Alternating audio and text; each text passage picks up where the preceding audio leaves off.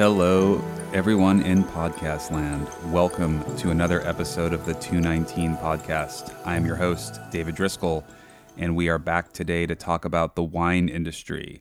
Now, I know that many of you who listen to this podcast are probably here to learn something about bourbon or find out something cool about Scotch or the whiskey side of the business, but I want to talk about my trip to Santa Cruz this week briefly and the excitement that I'm feeling for what's happening in the Santa Cruz Mountains right now. When I was there with Cole Thomas and the team from Madsen Wines doing some video work and looking at the vineyards where they're currently sourcing their fruit, we were driving to these remote hilltop locations past huge redwood trees, through old clearings where Chardonnay and Pinot Noir have been planted now for decades, if not 100 years.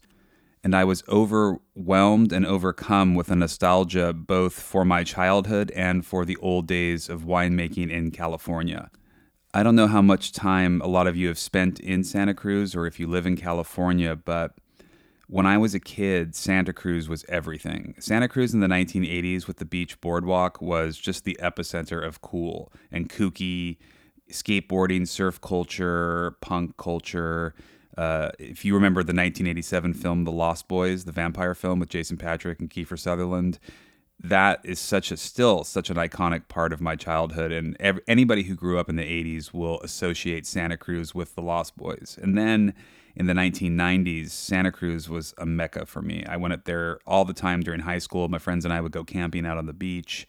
They would surf and smoke cigarettes and just sit outside and be young. And even throughout college, I had friends that went to UC Santa Cruz. It's always been the coolest, kookiest place in a Bay Area culture that doesn't really resemble anything that it did in the 1980s. It's one of the last holdouts that feels like it did when I was young and continues to feel that way today. I contrast this to what's happening in Napa and Sonoma, where sometimes it resembles Disneyland with these huge estates and fountains and, some guy playing a lute.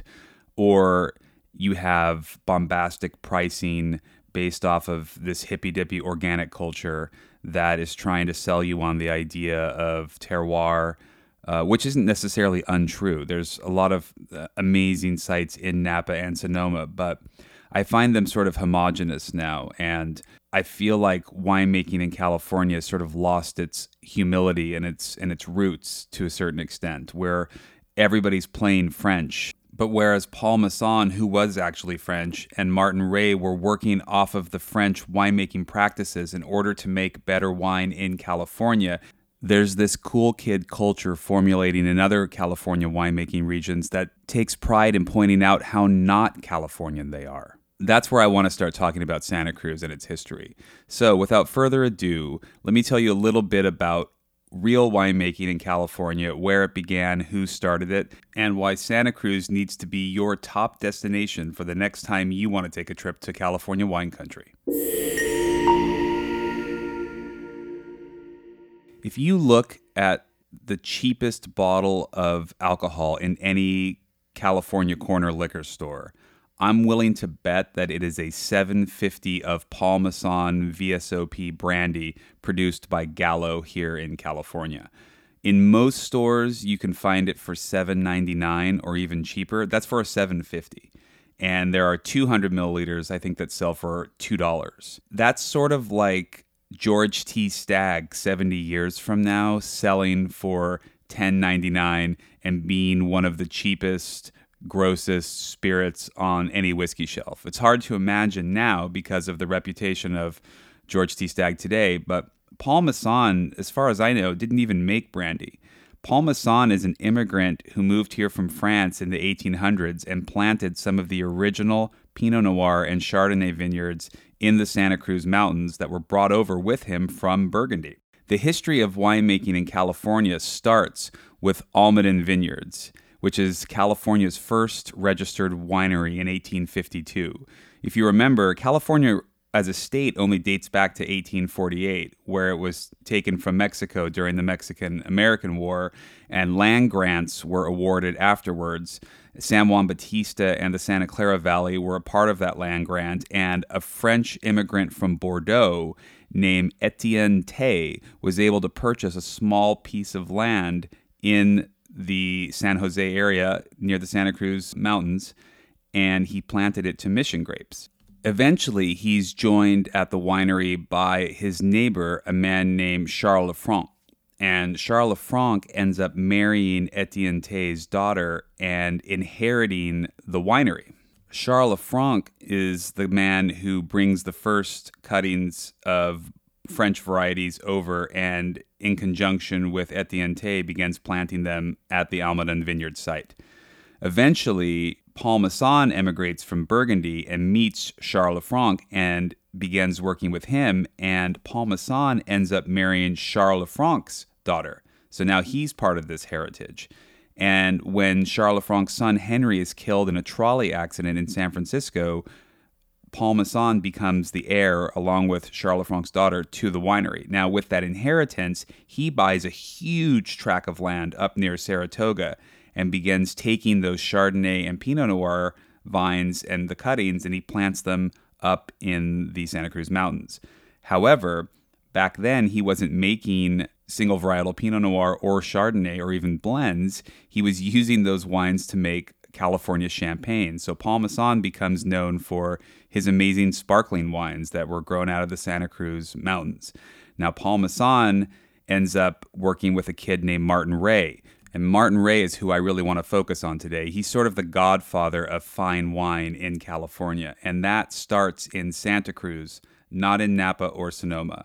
I know so many people who move to California to work in the tech industry in the Bay Area. They work at Google or Facebook or Salesforce, whatever. And they're from Massachusetts or they're from Kentucky, and they become enamored with California and the fact that they're, Bay Area people now, and they should try to do what Bay Area people do, go up to Napa on the weekend and join a wine club and get into the whole California living, California cuisine. And the Napa and Sonoma, California fantasy is still so strong in these transplant communities. It's just sort of a rite of passage for a lot of these people. And what I want to iterate to those of you who feel this way is to not shy away from those feelings, because it's one of the many, many perks of living in California is your access to great wine, great produce, great food, great everything. We're one of the best places to live in the United States. That's why the entire country's homeless population has moved here. But for those of you who want the authentic San Francisco Bay Area wine experience, it all really starts in Santa Cruz. And more than Napa and Sonoma, Santa Cruz still resembles the California of 40 years ago or even 100 years ago. This part of California, more than any other part that I've been to, and I drive all over California all the time, still is rooted in the heritage that made it famous in the first place. This is Steinbeck Country. This is East of Eden, Grapes of Wrath. It still feels that way. And going to Santa Cruz and spending time with the kids from Madsen this week, we're driving up, steep winery roads, going through forest clearings with 100-year-old redwoods and looking at these heritage vineyards, making wine the same way that it was made in the 1940s. And in the 1940s, a guy named Martin Ray, who ends up purchasing Paul Masson's winery, then selling it so he can take the money and form Mount Eden up in the Santa Cruz Mountains, which is still one of California's great wineries today. He starts making single varietal wines that resemble the great wines of Bordeaux and Burgundy. He's making pure Chardonnays, pure Pinot Noirs, pure Cabernets. Not only is he making single varietal wines, he is doing it with an attention to detail that has never been done in the state. This is really where fine wine in California begins. It begins with Martin Ray in the 1940s. He goes on a crusade against every other winemaker in California. He calls out all these guys that are making Chablis and Burgundy when it's really just field blends of whatever overripe grapes they have out there. There was no attention to detail at that time. Martin Ray was a guy selling 10-year-old wines that he held back in his cellar because he didn't trust the public to know how to cellar wines. So he holds back the vintages until he thinks they're ready to drink. He sells them for a price that has never been charged for California wines up until this point. And he is dogmatic about how to make wine, about spraying with sulfur. I mean, this guy's making natural wines before natural wines were even a word. He is rushing the fresh pressed juice to the fermentation tanks because he doesn't want it exposed to oxygen. He's following the great winemaking techniques of France, and he's doing it in California at a time when nobody cared about any of these things. So if you read a book called Vineyards in the Sky, which I highly recommend, it's out of print now, but it was written by Eleanor Ray, who's Martin Ray's widow. It goes into sort of this rugged individualism. He's sort of like a cross between Howard Hughes and Walter White. He doesn't seem like he suffer fools all that much, and his stepdaughter ends up writing the intro to the book, where she's very clear that she did not really like Martin Ray, and she never got along with him, and she found him strident, and he had a very sharp tongue. But at the same time, she respected what he was able to do, and in helping her mom write this memoir, she understands more his importance to California winemaking and his role within the ecosystem. This is all just a roundabout way of saying that when you look at the history of California winemaking and you look at where the exciting wines are coming out of today, I still personally feel that Santa Cruz is the most exciting wine region of California.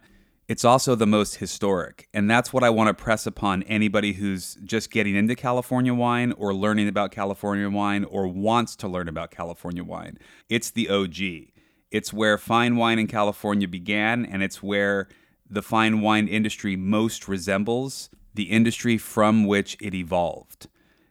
Going up to Napa and Sonoma is, again, like going to Disneyland in so many ways. You don't really see that in Santa Cruz. There's something to the Santa Cruz lifestyle that is so charming and, again, so nostalgic to my youth. It's this combination of surf culture, skateboarding culture, mixed with organic hippy-dippy culture, but again, never off-putting or elitist in any way, or trying to use that lifestyle as a way to define itself and sell itself with some air of superiority. These are the elements that turn people off of fine wine culture. But I want to talk more about this in detail with somebody who I know shares the same love of Santa Cruz wines and the Santa Cruz Mountains region as I do. He's my old colleague from K&L Wine Merchants and currently their domestic wine buyer, Ryan Woodhouse.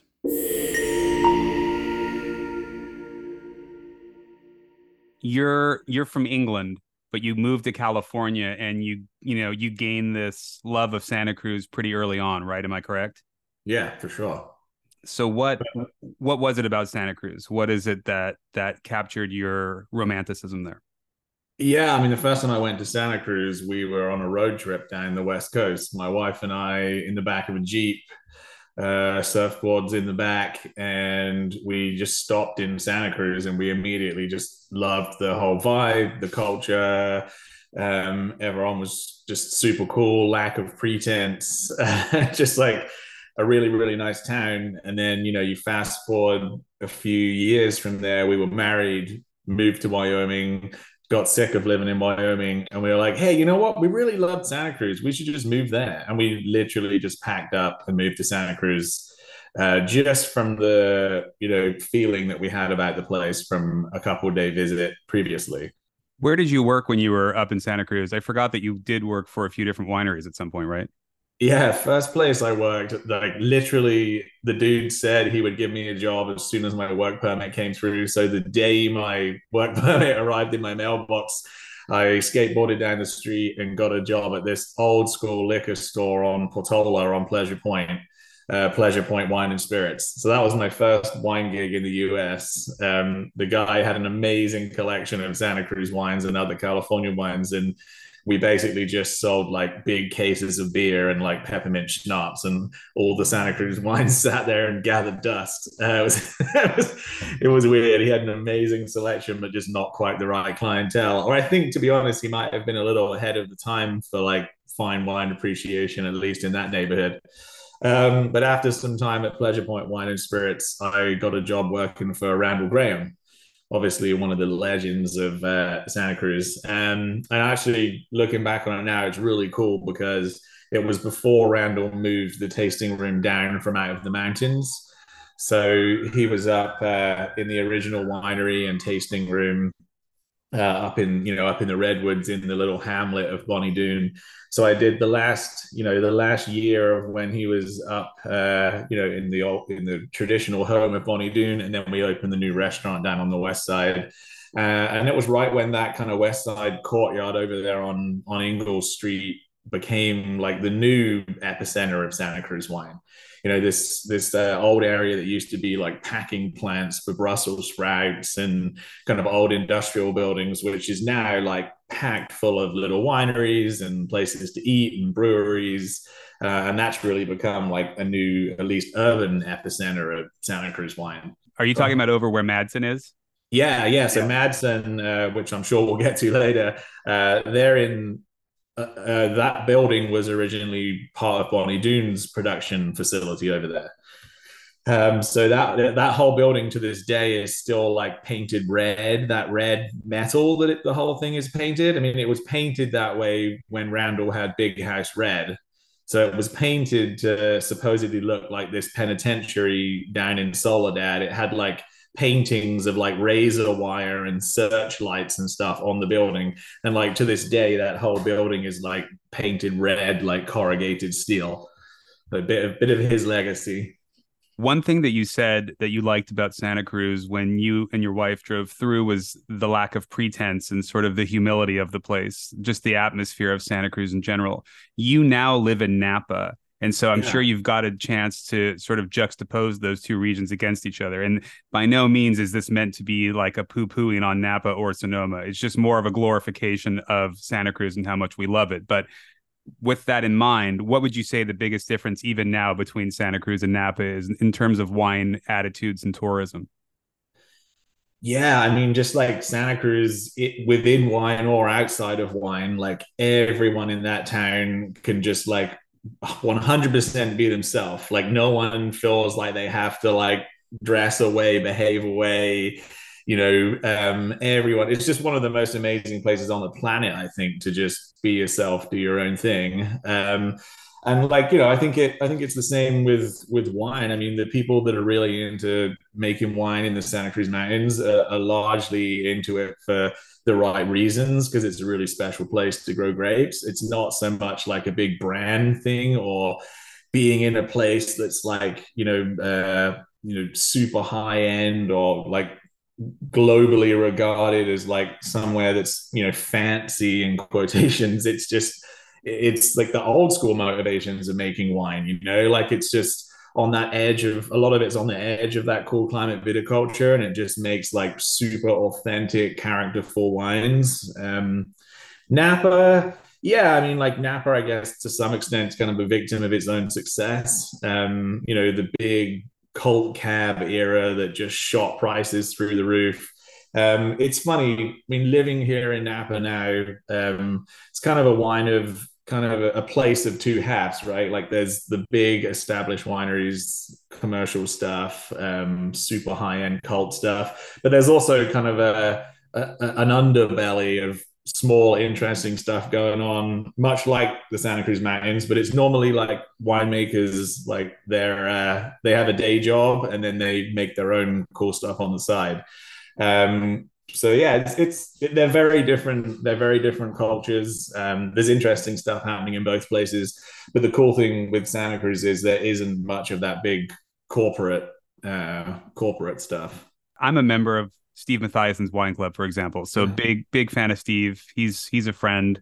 And I love Jasmine Hirsch out of Sonoma. So I have, friends that are making really good wines. We're not like best friends, but I know these people professionally, and I like to support what they're doing as a result of my appreciation for what they do. But at the same time, there's sort of this movement in both places where they're moving away from the varietals that traditionally defined those regions as a way to sort of differentiate themselves from Napa as the stereotype. For example, we're not growing Chardonnay, we're going to grow Fermentino. Sure. And they're going to go back to the Italian roots. And that's not to say that there's no real history of those grapes. Obviously, there's so many different cultures that moved to California over the years that you'll find Yeah. old vineyards with all sorts of varietals, but they're not embracing the old school of Napa. And what I like about Santa Cruz is, going back to your point about comfortable in their own shoes, they're still fully embracing Martin Ray and Paul Masson and everybody that started in the 1800s. They don't feel the need to differentiate or deviate from that path, would you say? Yeah, I mean, I think some of it's kind of economically motivated. Like, if you want to make wine in Napa and you want to make it with like Oakville Cabernet, I mean, your hands are tied pretty much on fruit pricing as a small winery, whereas you can still get Santa Cruz Mountain Pinot or Chardonnay or whatever for a pretty reasonable price. Cabernet is probably a little bit more difficult. So yeah, I mean, I think people in Napa are probably going to be picking kind of obscure stuff they can get their hands on. I mean, lots of these people are also making wine in and around Napa, but with fruit sourced from elsewhere. Whereas the folks in Santa Cruz are largely like focused on their own specific region. And yeah, I mean, I think they stick to a lot of the classic varietals. You will see some people. I mean, as you know, the guys at Madsen, Ken, especially up at Ascona. I mean, that place has a crazy amount of varietals planted. So there's definitely folks that are keen to start experimenting with obscure stuff. But as we've always said at KNL, like the classics are the classics for a reason, right? I mean, like there's a reason why Pinot and Chardonnay and Cabernet just absolutely crush in the Santa Cruz Mountains. It's just built for it. The soils, the climates, everything else. So no need to fix it. But really cool to see him doing some obscure stuff up there too. And then I work with another little winery. Have you had the assiduous wines that Keegan Mayo makes? Old friend of mine, but again, he does the classics. He does Pinot and Chardonnay from some great vineyards, but he's also playing with Gruner Veltliner, and he does some Pinot Gris from the Santa Cruz Mountains, which is really great. Some Malbec. So yeah, there's some interesting pockets of stuff too, but the classics still dominate for a good reason. Going back to Madsen, those guys are true Santa Cruz characters. They just embody everything that I remember about Santa Cruz from like the 80s and 90s. And here we are in Yeah. 2023, and they're still, bushy haired kids saying dude and surfing all the time. And, Jeff Garneau, actually, our mutual friend, said to me that the only people making interesting wine right now are surfers. How, do you think that's true? Because then I started thinking about Eben Sadie in like South Africa and other people. You've met a lot of people surfing in the wine industry, haven't you? Yeah, man. When there's actually a really good correlation of like great places to surf and great places to grow wine. Like a lot of the great wine regions of the world are along like the western coasts of continents and countries, and just the way that the weather systems move around the planet through the roaring forties, like they generate a bunch of swell, and those waves tend to break on those coastlines, and those same weather patterns moderate the climate in those places. So, I mean, all down the coast of Bordeaux, there's great waves, or the west coast of France, and then yeah, west. You think about Western Australia and Margaret River. Again, you've got a ton of really great winemakers and a great winemaking region and some world class surf. Same with South Africa. Same with California, obviously, Oregon, Washington.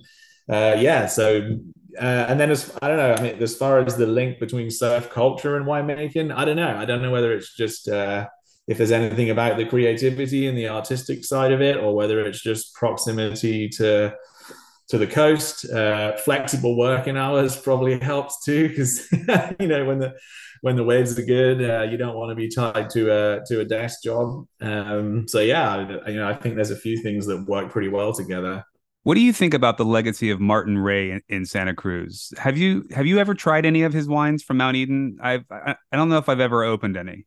I've not had anything that was like by grown by him or anything, but I mean I've had lots and lots of stuff from Mount Eden over the years, and then the Parcelo vineyard that family continues to have. And I've had the chance to go up there and walk the vineyard and pick fruit from Peter Martin Ray vineyard and stuff too, with the guys from Biraquino. Really, really incredible place. I mean, you stand there on that ridge top and you look out over what's now, Silicon Valley, and you can see, the big Apple complex and everything else. And, it's pretty amazing that you're there on the site of these very historic vines and stuff with direct lineage back, to Margot. I think it was Margot, right, where the cuttings came from. But at the same time, I'm there picking fruit with a bunch of like pretty kind of new school, new wave winemakers, like fruit going back to Jamie Motley and the guys at Birachino, and people that are now the modern cutting edge of the Santa Cruz Mountains, and yet still sourcing fruit from this kind of iconic site. Um, pretty special place. It speaks to the lure of Santa Cruz. There's a lure and a lore of that Right. place, right? Where there's something drawing you in, and simultaneously there's all this history that fascinates you and makes you want to be a part of it. I mean, how strongly do you feel that today? Do you still drive up there fairly often or try to visit when you can? Oh yeah, I mean that's probably one of the worst things about being in Napa now is the distance from there. But we've already been back and done staff trips and stuff even since I moved out of the area. And immediately prior to moving to Napa, I was living just on the edge of Saratoga, so I could just, I was 10 minutes from driving up to Mount Eden and Peter Martin Ray and up to Ridge Montebello on the next ridge top. And I mean, it is, just a really incredible place to grow grapes. And I think also like a lot of the people that make wine from there have a respect for the history and the legacy of the place. If you talk to any of those winemakers, they'll immediately start giving you a history lesson on who came before them and what they did and everything else. And that, again, talking about the contrast of cultures, some other places, perhaps Napa, I hate bashing Napa all the time, but they'll be telling you about, their latest and greatest marketing concept or whatever, and not so much of what went before them. I think most people you'll find in the Santa Cruz Mountains, especially the ones working with some of those historic sites, it's always like the place, the terroir, the legacy before anything that they do, or they add to the equation. They're definitely always paying deference to the other, to the place, to the history. This is great. Thank you again for taking the time to do this today. It's always great to catch up with you, and I look forward to doing it again sometime. And that wraps up another episode of the 219 podcast. Thank you again, everybody, for listening. Thank you to my guest, Ryan Woodhouse from K&L Wine Merchants, the domestic buyer extraordinaire, for talking all things Santa Cruz today. I'll see you back next week for another new episode. Thanks again for listening.